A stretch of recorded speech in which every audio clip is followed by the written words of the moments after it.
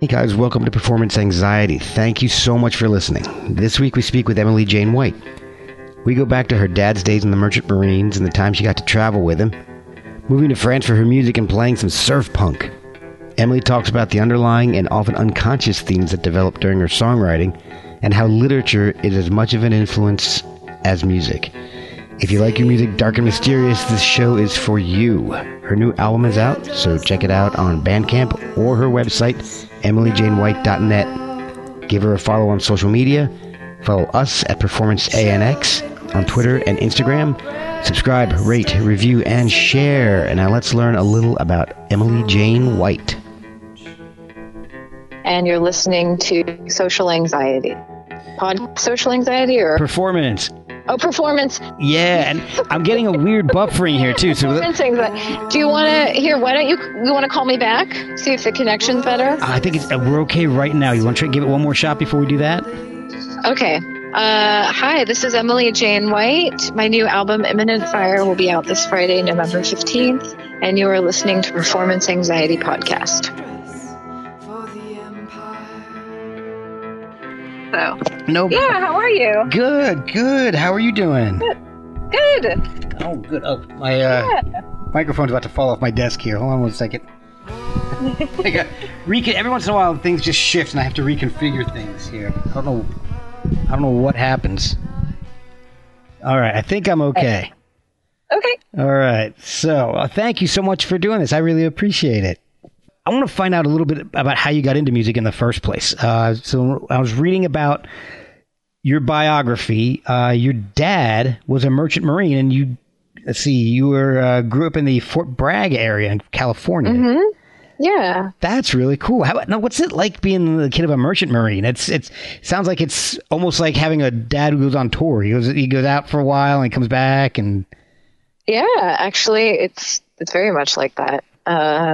So my dad was gone in total about half my life as a child and adolescent.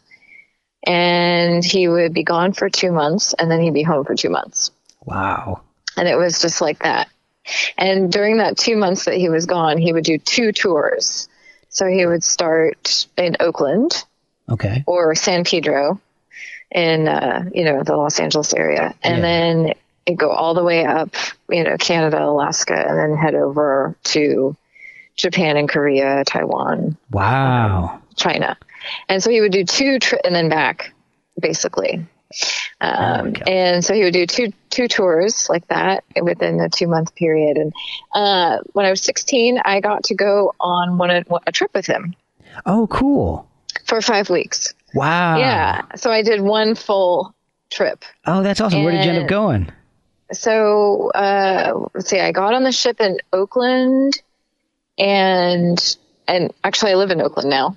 So it was interesting looking at the docks because that's where my dad, Fort Bragg is about 4 hours north of Oakland. Okay. So when we would drop my dad off or pick him up, it would be at the Oakland docks for the most part. And so I got on the ship in Oakland, and then we went up to Seattle and then Vancouver and then 2 places in Alaska. Went to Yokohama and Kobe. In Japan, I went to Busan, Korea, and Kaohsiung, Taiwan. And then we went to Hong Kong and then another spot in China, but we didn't get off the ship. And then we trekked back across the ocean, back to Alaska, then down to Canada, Seattle, and then back to Oakland. Oh my! So what were you doing on the ship this entire time? Well, that's a good question. I was 16. No. I mean, it was more just like, I remember sleeping a lot. What my teenage daughters movies, do. Yeah, watching movies and like reading. There were 2 guys on the ship that were a little bit younger, that I hung out with a little bit. Like I went ashore with them a couple of times. Okay. It was. It was all, and I spent a lot of time with my dad too, which was cool. Oh, that's awesome. And so when did you start playing music, and what instrument did you start off with? How old were you? What were you playing? So my parents started me out on the piano when I was 5. And then I did some lessons and some recitals and things.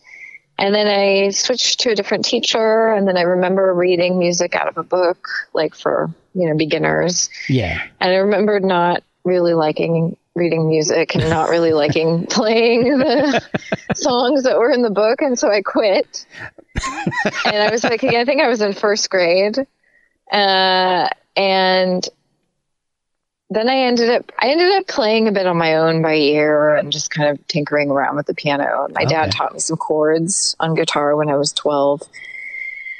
And then I ended up doing music with a different teacher who was also an art therapist. And she was just really open and into improvisation and kind of whatever you wanted to do. Oh, cool. And so when I was 15, I ended up doing lessons with her.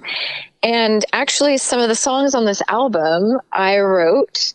She has a beautiful piece of property up in Mendocino, and she rents out some of her property on Airbnb. Oh, nice. And I was looking for a place to write some of this record. And so I contacted her and asked if it was possible for me to pay her so that I could use her. She has this yurt that's dedicated to a lot of her her own art practice, but also she gives workshops and art therapy. She has art therapy events there. So cool. For I think 6 or 7 days, I used her yurt out in the middle of the woods. Wow. To write. Oh man, some of the songs on this record. That is awesome. So her name is Marilyn Hager, and she's just an amazing person and a truly amazing, wonderful inspiration to me. Oh, well, if she's on social media, we'll tag her when we do this. So let me know if she's on. Yeah. I think maybe her social media is under a bit of a different name. It might be under her business name, but I can let you know. Definitely. All right. And so when did you start writing music? How old were you? I think I wrote some songs when I was maybe 16 or so. Okay. 16, 17. And then I went to an alternative high school for my sophomore through senior year in the town of Mendocino, which is a little bit south of Fort Bragg. Okay. And to graduate from that school, you had to do a 200-hour senior project. And I chose singing and songwriting and playing piano. And I wrote some songs. So you had to sing for 200 hours straight? Well, it was 200 hours of, lessons and practice and writing and, and then I performed for the presentation. Oh, man. And I have to say, I don't remember any of the songs I wrote. And I remember playing one. I ended up switching. I ended up moving to a different piano teacher after Marilyn, because Marilyn was like, well, you're really good, and I think that you might want to study with this other person who's more technically kind of savvy than I am in this area, where I feel like you seem to be interested in cultivating more improv technique and things like that. So I ended up working with this woman named Lynn Keysweater, who teaches in Fort Bragg, and she's really blues and jazz oriented pianist. Okay. Yeah. So that was my last year of high school, and that was around the time I was doing the senior project. And she ended up singing some old jazz standards, and she ended up accompanying me on piano. Oh, that's cool. And then I went away to college, and I got really involved in seeing a lot of underground music and shows and things, and seeing a lot of people doing all different kinds of music. And college a couple years. Yeah. It's really a cherished time that I feel very nostalgic about. Yeah, me too. And I had enough skills sort of under my belt to be hey, I'm interested in that, or I could try that. And I never really joined anything right off. I didn't join anything for the first 2 years, but then I got asked to join a band, and I did that. And then, cause I could play some guitar at that point. So and is this the point where you moved into punk and metal? Yeah. Yeah. It's just funny because when my first album came out in 2007, somebody wrote that in a in the bio or in a review that I was in punk and metal bands. I was never in a metal. Well, I don't know. I guess I could consider this one band I was in sort of metal adjacent. Okay. But I was in like kind of a surf punk band. Oh, cool. For a while. I played guitar. Yeah. And so I did that before I wrote my own songs. Okay. And then I started to write my own songs, and I had two of my girlfriends who are still good friends of mine joined my band, and we were this trio, and we were called the Diamond Star Halos. And we T-Rex reference. Yes. Awesome. I love T-Rex. Especially my friend Brooke, who wrote my bio for this album, actually. Oh, cool. Okay. Yeah, she was a really big Mark Bolan fan, and she has a really amazing big hair like Mark Bolan. And sorry, I hope you can see her. Hold on. There we go. And yeah, so we played just sort of brief period in time, but we were able to record an album. Oh, wow. Which I don't have anywhere up for sale, actually. I've had the intention of putting it up digitally. I still want to do that. So that was around 2003 through, or maybe more like 2002 through 2005. I was playing those songs with and without that band. Okay. And then, in that time I had moved to France for a little while and played music there. And then I moved back, and that's when I wrote my first record. What was the impetus for going to France? I had met some French friends of mine through a good friend of mine who grew up in the same town I did. And they actually came and stayed with me in Santa Cruz. And they were like, you have to come to Bordeaux. You have to come play music. Oh, man. It would be great. And so I ended up moving there for a little while. Was it great? I think it was a tricky time in my life. Yeah. I was like just out of college. I didn't really know much about anything. It was a tough time for a lot of people. Yeah. But I don't regret it. And I definitely made some friends for life. So, well, then yeah. And oddly enough, the record label I work with now is based in Bordeaux, and I didn't know them. Oh, wow. I didn't get connected with them at all through living there, which is very strange. That's a crazy coincidence. Oh my gosh. It is a really crazy coincidence. So all right. So you've got this amazing sound to your music, and I want to know how you discovered it. I mean, a lot of your music, even going back to your first album in 2007, it's very melancholic, and I hear, to me, being an untrained just listener, I hear the same sounds and I get the same feeling as when I hear like David Eugene Edwards, 16 Horsepower, Woven Hand, Mark Lanegan, Nick Cave. It's very dark, melancholic. Was that the intention from the beginning? Is that where you're drawn to?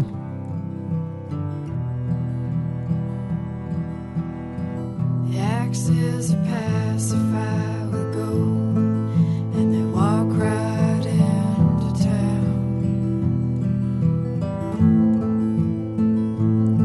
And a man stood, he was brought back by Lady Luck.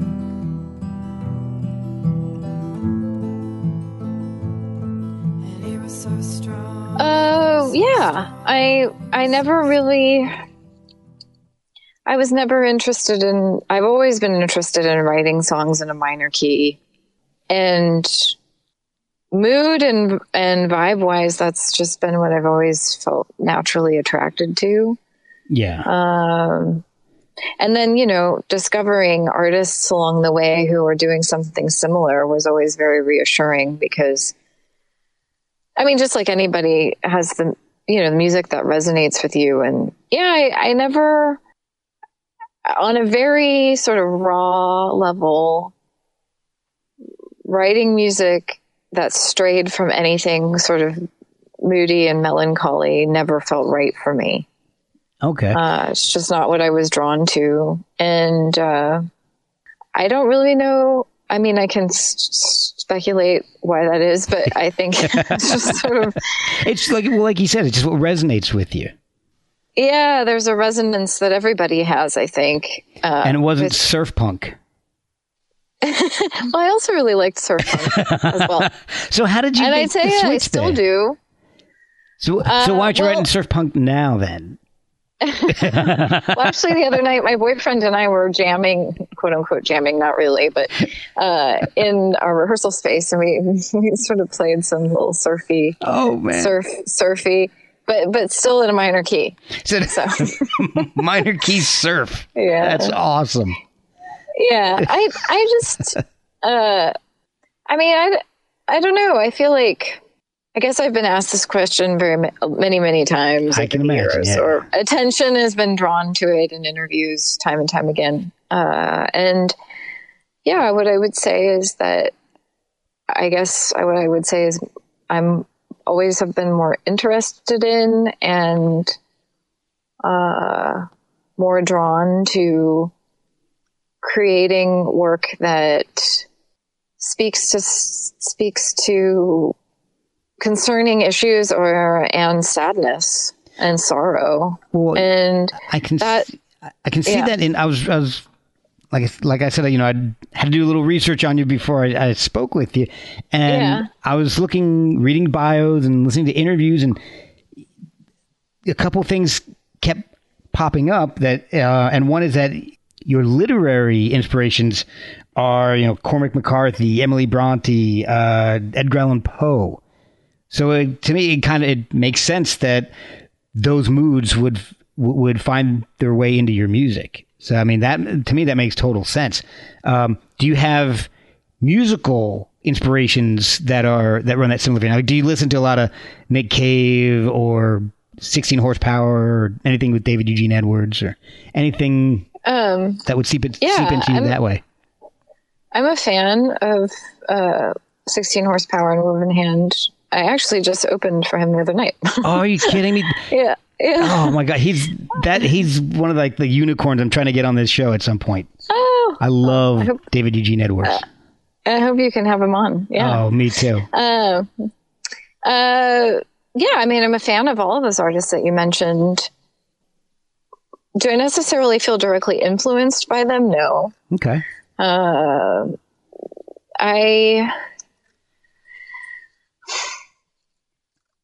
I mean, every artist has influences, and I think where I'm at now with my work is just that I've compiled like this palette of raw materials, and I try and diversify my palette and try and like add things as much as I can, Right. especially over time. And a lot of that has looked like, as of recently, I took classical singing lessons for about 4 years. Oh, cool. I even did some I took some more piano lessons, and I did some theory classes and stuff. And it's really looked a little bit more like me getting more in touch with my own palette and expanding upon my own sort of organic tools within myself to write music and song. Oh, okay. And so that's where I've spent most of my time. In fact, like after my last record, I didn't really even listen to any new music. Oh, really? Like music that I hadn't known about. I actually didn't really listen to music for like a year Oh, wow. before writing this record. And part of it was because I felt really burnt out, but also I don't know, nothing was really speaking to me. Maybe that says something about my state. Or maybe it says something about music that was being released lately. Yeah, but I mean, it was even like old classic stuff too that I just love now, and I don't know. It was interesting. I guess I kind of went through a time period of sort of like not exposing myself to a lot of different things. So I can understand that. I mean, if you're if it takes you a while to record and then you have to go and support it with touring, I can definitely understand how you get burnt out. I mean, that's not an easy road to take. Yeah, no, definitely. Absolutely. So when you go into the studio, let's say for the album that's out now, Imminent Fire, or your previous albums, do you have the songs worked out ahead of time, or is it are you going in with skeletons and then working it out in the studio? Or is it do you do a little bit of both? The way you is there a way you normally do things in the studio? Well, one thing I've always done is I usually have a finished song. So I have something that's finished from the beginning to the end. Okay. The last two records, I would say I've experimented more with shortening material, like shortening songs, just giving myself, the record before that, I had some like 5 and 6 minute songs at certain points. And I just realized that for what I do, I like to have the songs be shorter than that. And that kind of creates a constraint, which is interesting to work with. I mean, it's not a solid rule or anything that I enforce I can't change with this myself. At all. Yeah. Yeah, exactly. It's just been something that has kind of worked for me, which is how can I say what I need to say in the most concise and interesting way that doesn't eat up a whole bunch of time. And that for me has been an interesting sort of writing tool that I've played with over the last, I'd say, couple records. So I'd say maybe there was a little bit more editing that went on, a little bit more revision. Okay. But yeah, for this record, I worked with Anton Patzner. He co-produced the record and then arranged it. We worked closely in the studio together pretty much for most of the record. And I came in with like something written on piano with full vocals, start to finish, or on guitar. I would do my parts, and then we would just start building the song. And he would try out I would make suggestions. He would try out different things. I'd say, what about this? Or even I added some things here and there too. He's a really talented violinist and also string arranger. So he did but he also played guitar and bass and a bunch of other stuff too.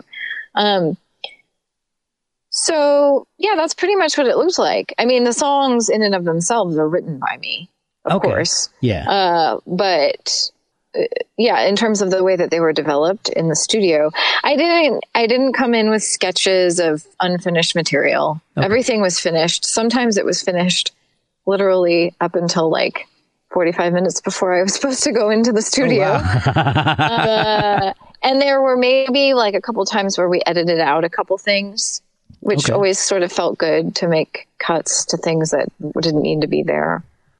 But that's generally what I've always done. I always have a song that's written start to finish in terms of its own skeleton and bare bones composition that stays within. Yeah. I mean, but what was cool about working with Anton is that he could take some of my bare bones tracks and then we could sort of transform them a little bit, or we could turn them down in volume and then we could have other things come in and replace them. That was something that was really nice to try and to work with for this record. And I'd say that's something that's very much the benefit of working with having outside ears, somebody that you're collaborating with and working with. Yeah, exactly. Someone maybe who isn't as close to the original idea as you are. Right. That's a great idea. And I like what you said about giving yourself a framework. You can. I'm trying to remember who it was I had on the show not too long ago that said they found they were more creative when they gave themselves a bit of a framework that they had to work within. If they found that if they were just going completely improv, they would just ramble on and never come up with something that they liked. But if they gave themselves, whether it was, it's got to be this, the song needs to be this long and no longer, or they wanted to fit in, it had to be in a certain key or whatever. As long as they gave themselves some parameters, some concrete parameters, they found themselves to be a lot more creative. Mm-hmm. So, yeah, I think that definitely works for some people and has definitely worked for me. Now, the band, do you have a set band that you play with on a regular basis? Like when you go out touring, or is it always the same band? Or over the years, I've worked with a variety of different musicians. And at one point, I kind of had a more sort of steady, solid band, as I was playing a lot more like local shows and things. It's been many years since I've had that. Okay. Because it just became more about what was I presenting, which album was I presenting, and who are the people that I was going to work with to present that record. And so, yeah, I'm working with a couple of musicians, one of whom I've worked with before for this album. Okay. But yeah, I wouldn't say I have like an Emily Jane White band per se. Okay. When you go and tour, as I've listened to your catalog, the songs tended to get a lot more lush and a lot more filled out.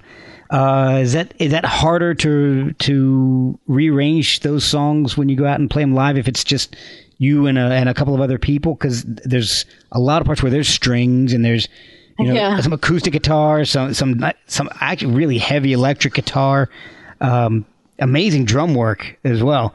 So is it hard to figure out how to play those songs live?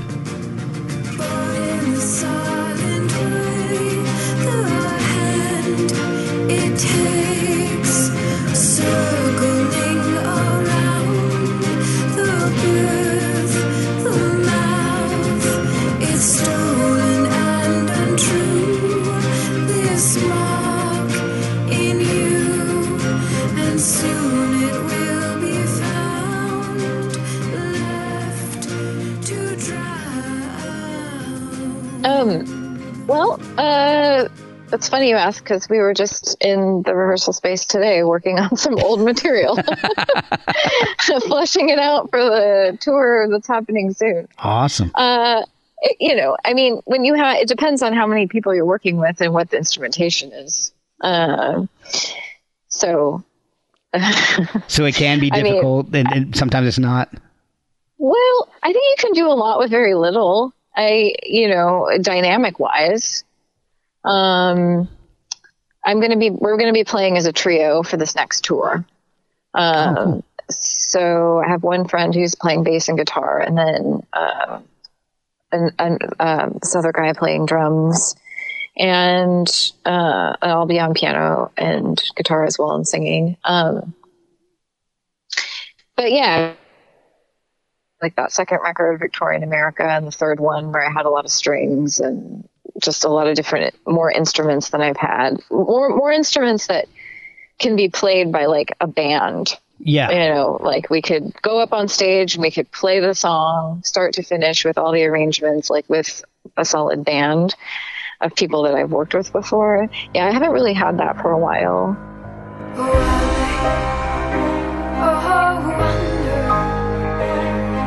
The oak tree in the dead of winter, I lay to rest.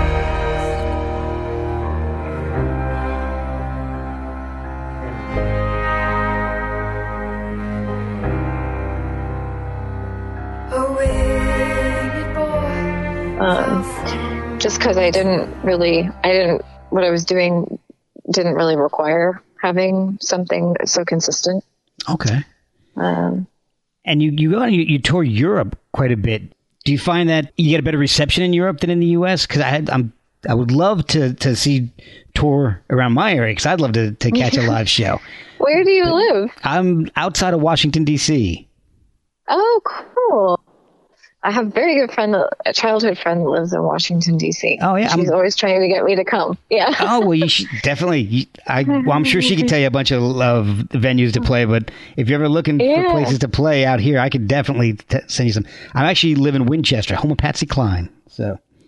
Oh, wow. So there's very cool. Yeah, there's a bunch of places to play out here. If you're ever in this area and looking for a gig, let me know, because I can point you to a ton of places. I'll hit you up. Yeah, there's a ton of places. You. Do you find it harder to play the U.S. or Europe? Because I have noticed that in your tours, you've played Europe a lot. And are you playing locally in California in your area, or do you branch out at all, like East Coast? Well, let's see. For the last record, I did a pretty big tour in the States. There's some areas that I didn't get to, but yeah, we toured all the way out to Raleigh, North Carolina, and then toured back. Oh, cool. From California, and then like up to Vancouver, Canada, and then I did some Midwest up into like Toronto and Montreal, and then New York.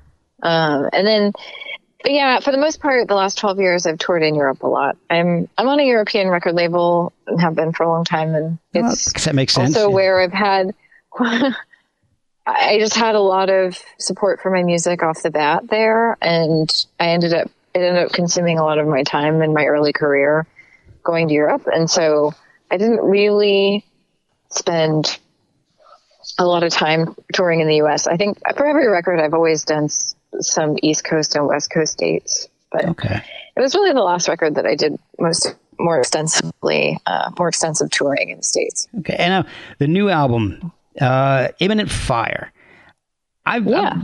This is the album is fantastic. I'm actually I was listening to it several times today. I really, really enjoyed it. I get this, a lot of it sounds very cinematic to me. Do you draw any inspiration from cinema or theater when you're composing the songs and thinking about how you want it to sound in the end? Not necessarily. I mean, I feel like I've always written music that's sort of subtly dramatic. And that can be brought out, that drama can be brought out with different instrumentation. And then working with Anton, I mean, the fact that he's a really talented, amazing string arranger. We definitely kind of went there with the record.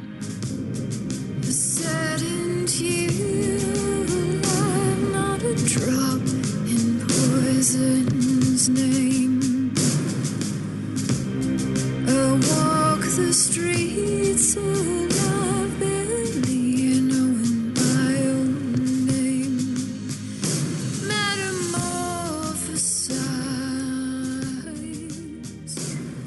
Made some elements of it really dramatic. Oh, and there were times where he was like, is it too dramatic? He's like, I have a real sweet tooth for drama and like making things really epic. So just let me know if it's too dramatic. And I was like, no, I love it. Yeah. So we were kind of on the same page in that regard. Well, it was really fun making this record, I have to say. It was probably the most fun I've had. Oh, really? Awesome. Maybe making a record ever. Yeah, it was really, really fun. It sounds great. The production quality, everything, the writing, everything is fantastic. Drowned is amazing. Metamorphosis. I think my favorite song though is The Gates at the End.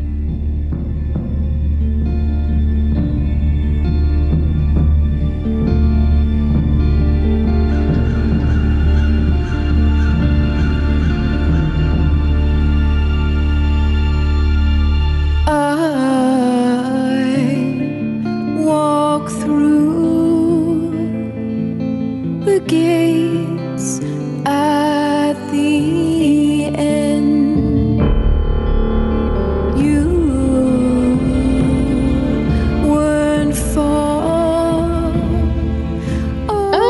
I love that. Cool. It's so and the vocals are fantastic. You've got this beautiful quality to your voice, and it reminds me of two of my favorite singers, Jeanette Napolitano from Concrete Blonde. I can hear a little bit of her, the quality of her voice in your voice, and maybe this came to me after I read that you were into punk and metal. I don't know, but there's a band called Myrkur, Myrkur, from I think they're Swedish or Norwegian or something, and the harmonies and the choruses I hear a little bit of that, minus the black metal that they do. You take that part out, and I can hear you a little bit of what your voice sounds like in that. Oh, cool. Unless you want to do a black metal album at one point, then. I can't really sing very loud, so I don't know if I'd be a good front person. Well, just blow your voice out and you'll be fine. Is there anything behind the name of the album, Imminent Fire? So yeah, I sat down with my good friend Brooke, and we talked a lot about. I told her a lot about what the main theme concept of the record was, what some of the songs are about, and we just began to talk about some concepts that are out there already that tie into the destruction of the natural world, the destruction of what is deemed feminine, the feminine, which doesn't necessarily have to mean women directly. It can mean a lot of different things, but and she proposed that I read this essay by a woman named Starhawk, and she was an academic, and she wrote this essay called "Dreaming the Dark." Okay. And she wrote it in the 80s. It's very long, it's from quite a while ago. And it just sort of talks about the history of the witch hunts and the witch trials and what happened in Western, the transitions that happened historically. Okay. To the role of women, women's history, things that were sort of deemed women's practices, women's labor, women's traditions, and things like that, and how that all got changed, and like the transformation into sort of more Western modern day capitalism as we know it. Okay. And how that ties into the war on our earth, basically. Okay. Which, and I think this concept of the feminine is, in and of itself, it's just sort of a way of categorizing certain things, but, like a feminine energy, maybe it's something that, it's kind of extensive getting into like all of that, but what I will say is that she defines this concept of imminence, not imminent, right, like an imminent threat, but imminence as things, living beings and living entities having an inherent worth just because they exist. Okay. So, and what is happening in our world today, and what has been happening for many years, is that things have been deemed worthy based on how much sort of can be extracted from them, how much profit can be made. Basically, we're not looking at living beings and living entities as having an imminent value, but more a value of what can be extracted in terms of labor, in terms of commodity, in terms of resources, in terms of goods, all of that. And so she has this concept of the war on imminence. And I feel like we're living in a very extreme time of that. I can see that, yeah. And so I decided, after reading her article, after having many discussions, trying to stay really current on politics in this day and age, and especially with the very current uprising of awareness about climate change, and what is happening to our world, I felt like a pertinent thing to distill down into a very specific statement. And so I decided to call it Imminent Fire, because it's more about having an inherent worth and having an inherent sort of fire within oneself. Okay. Or, any kind of being having an inherent sort of fire in oneself to be able to address these issues and to address the world as we know it in a concerned, kind of caring way. And also just that each person and all beings on this earth are valuable, are have an imminent value, yeah. just like I was talking about, but also that there's sort of a recalling of that, of a going back to that, that it's sort of a very progressive way of looking at life, given our set of circumstances. I can see that. So anyway, that's a sort of So that's behind the name. The explanation for you, but yeah. So is this kind of like a concept album then, in a loose way? Well, I would say this is the same for all of my records, which is that I just write songs about what I feel passionate about or concerned about, or something that is called to be expressed, whether that be something I'm going through or something that I feel concerned about or have feelings about. And then what tends to happen is that there tends to be some kind of overarching theme.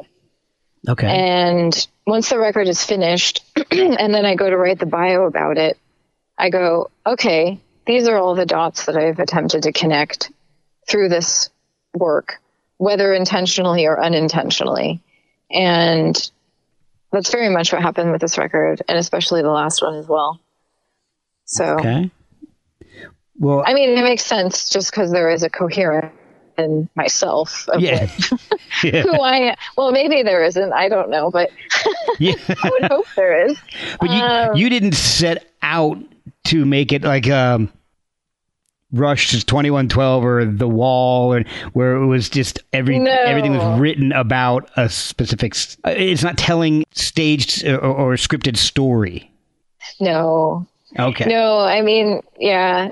I mean, I feel like that would be like a really interesting endeavor to try. You know, we're just talking about constraints in terms of songwriting. Album number 7. Yeah, no, I mean, I never sort of literally laid out what I was express and then wrote these songs. That's never been the way I work. Although I can work that way. But yeah, no, it's more like a circular kind of way of working, which is like sort of as things come up, I write songs about them. And then in the end, I end up being like, oh, wow, these are actually all connected in a very particular way. And this is clearly conceptually what I was going for, whether I knew it or not. So, that's really interesting.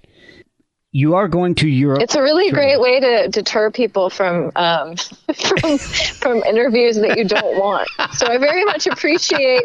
No, it's true, because when you have a bio that's very sort of like intense like that, some people just don't have time for it, and then you're like, okay, cool.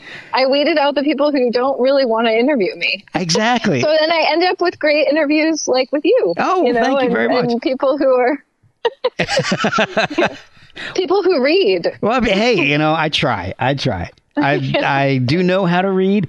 Between doing the interviews and editing, I've found that because I do this whole thing all by myself. So I do the booking, the interviewing, the editing, the promoting. Everything's all on my own. In addition to my daytime job and my wife and 3 kids who are incredibly patient with me.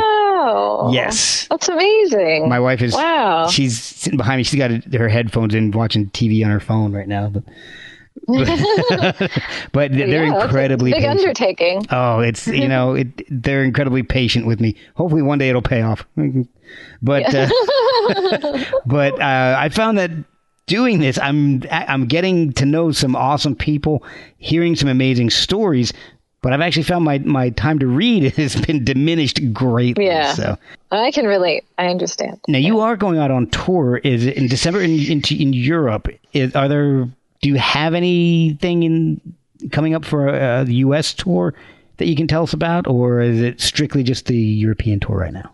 I have not announced any U.S. or North American tour dates yet. Okay, but that will hopefully be happening shortly. So, do you have any horror stories from the road? Anything that was just worse than I don't know. I'm trying to think of some of the horrible stories that I've heard. I can't. Some of them I don't want to repeat right now. But do you have any horror? If you want to hear really bad horror stories, listen to this show with Rob Dukes from the metal band Exodus from a couple of months ago. That's. He's got some pretty crazy tour stories, but damn. Do you have anything crazy happen while you're on tour, or anything awful? Or funny? Nothing aside from like people doing crazy things on my tours when they were drunk or something. That's usually when it happens. So in that sense, it's just sort of not really like necessarily worth telling you the details, because it's just sort of like, yeah, that person was drunk and they fell down the stairs and they have stitches in their chin now, stuff like that. And then like they were out of commission and my bandmate had to drive the van all the way back to, what I mean? Stuff like that. And not too much of it. I'm grateful for that. Oh, that's good. Yeah, I mean, no like alien invasions or, no, I mean, that's pretty much it. Just some sort of chaos that was probably as a result of, that's good though. People drinking on my tour. Well, that's good then. Yeah. One time I will say, okay, so I was playing in a venue in the north of France, and I think this is around 2009. And we arrived at the venue, and everything was really nice. The promoters and everybody were very accommodating, and we ended up sitting down. This woman who played cello with me at the time, we ended up sitting down with some of the people from the venue and having dinner. And we had come from another venue that morning, and I think the night before, one of my bandmates had been sick. Okay. And so he had been sort of vomiting and not having an easy time. Oof. And everybody else was fine. And then we sat down and had this dinner. And then all of a sudden, my tour manager started to feel sick. And then I started to feel a little bit sick. Oh, no. And my bandmate, the cellist, was starting to feel a little bit sick. And so we went on stage. We started to perform. And I think we got about 6 songs in. I finished the song very abruptly. And then I ran off the stage. And I vomited on the first exit door, and then the second exit door. This was all to the backstage. Oh no! And then I vomited in an ashtray, and the promoters and everybody came backstage, and they're like, "Oh my God, are you okay?" Oh no! And I sort of like picked myself up and dusted myself off, and then I went back on and finished the set. Oh my gosh, you're a trooper! That's awesome. So yeah, that was one of the crazier moments. Oh my gosh. Well, I love the sound of basically all the albums. Imminent Fire has just got a fantastic sound. If you like 16 horsepower woven hand, Nick Cave, you definitely will like this album. Do you use a lot of vintage equipment to get the sounds, or are you a collector of any gear of any type, or? I think at one point when I was like really into more like rockabilly and stuff like that, I was really into like vintage gear. Yeah. But I don't have anything. I mean, I have a couple of really old Gibson guitars, one of which was my dad's. Oh, wow. And the one my dad bought for me. And I don't play live with either of them anymore. So I just have I have an Epiphone holiday that I use to tour with. Oh, cool. But I mean, if I had a lot of time and a lot more money, I would love to buy some really amazing amps and things like that. But I don't really have like the space at the moment. I can understand that one. But yeah, in terms of the gear that we used for the record, my friend John, who's also going to be performing with me on these next couple tours, John Courage, he is a real gear buff, and he has some really nice amps and guitars. And so that's what we used on the record. Well, the record, I love the sound. It's just got this folky gothic sound to it, and it's like we were talking about earlier. It's what that kind of stuff resonates with me, and I just love it. It's fantastic. So.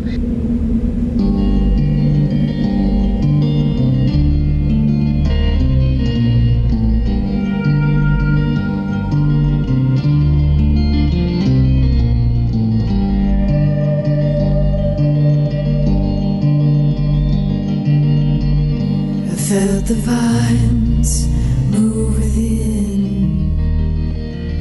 Felt my heart Oh. Now, where can people find the album? How can they buy it? And how can they follow you on social media and find out when and where you're going to be touring? So all of my dates are listed on my website, which is emilyjanewhite.net. And you can buy the record. It's going to be distributed in the U.S. and North America and, of course, Europe. So in your local record store, I can't guarantee that all local record stores are going to have the record, but Right. I think it should have some decent distribution. Good. Or you can at least order it through the record store, because they will have a connection to that distributor. And you can order it on Bandcamp. Oh, there you go. Through my record label. So instead of ordering it directly off the website for my record label, which is based in France, you can get it through Bandcamp. Okay, and you can get the digital and the physical copy that way? Yeah, and it's awesome. it'll be up on iTunes and all the digital platforms. And then there's obviously an LP that is for sale as well. Oh, wonderful. Now, how? Yeah. And are you on Instagram, Twitter, any of the social media platforms where people can find you? Yeah, so my Instagram is Emily_Jane_White. And I'm on Facebook under Emily Jane White. Wonderful. Awesome. Well, I've kept you for almost an hour here. Thank you so much for spending your evening. I see it's getting dark. You're sitting in your car right now, and it's like pitch black. I'm lurking in my... I don't want this to get creepy. I don't want people to start making phone calls. It's fine. It's okay. I knew that this was going to be the case, so Okay. I was prepared. Okay, good. I had one where somebody called me from a car and this is going to take, at minimum 30 minutes. And oh, really? Because he's actually driving. Yeah. I'm like, this probably isn't going to work out so well. So thank you so much for taking the time. You're welcome. And hanging out and telling me some great stories. I really appreciate it. Thank you. Thank you very much for the interview, and I really appreciate you reaching out.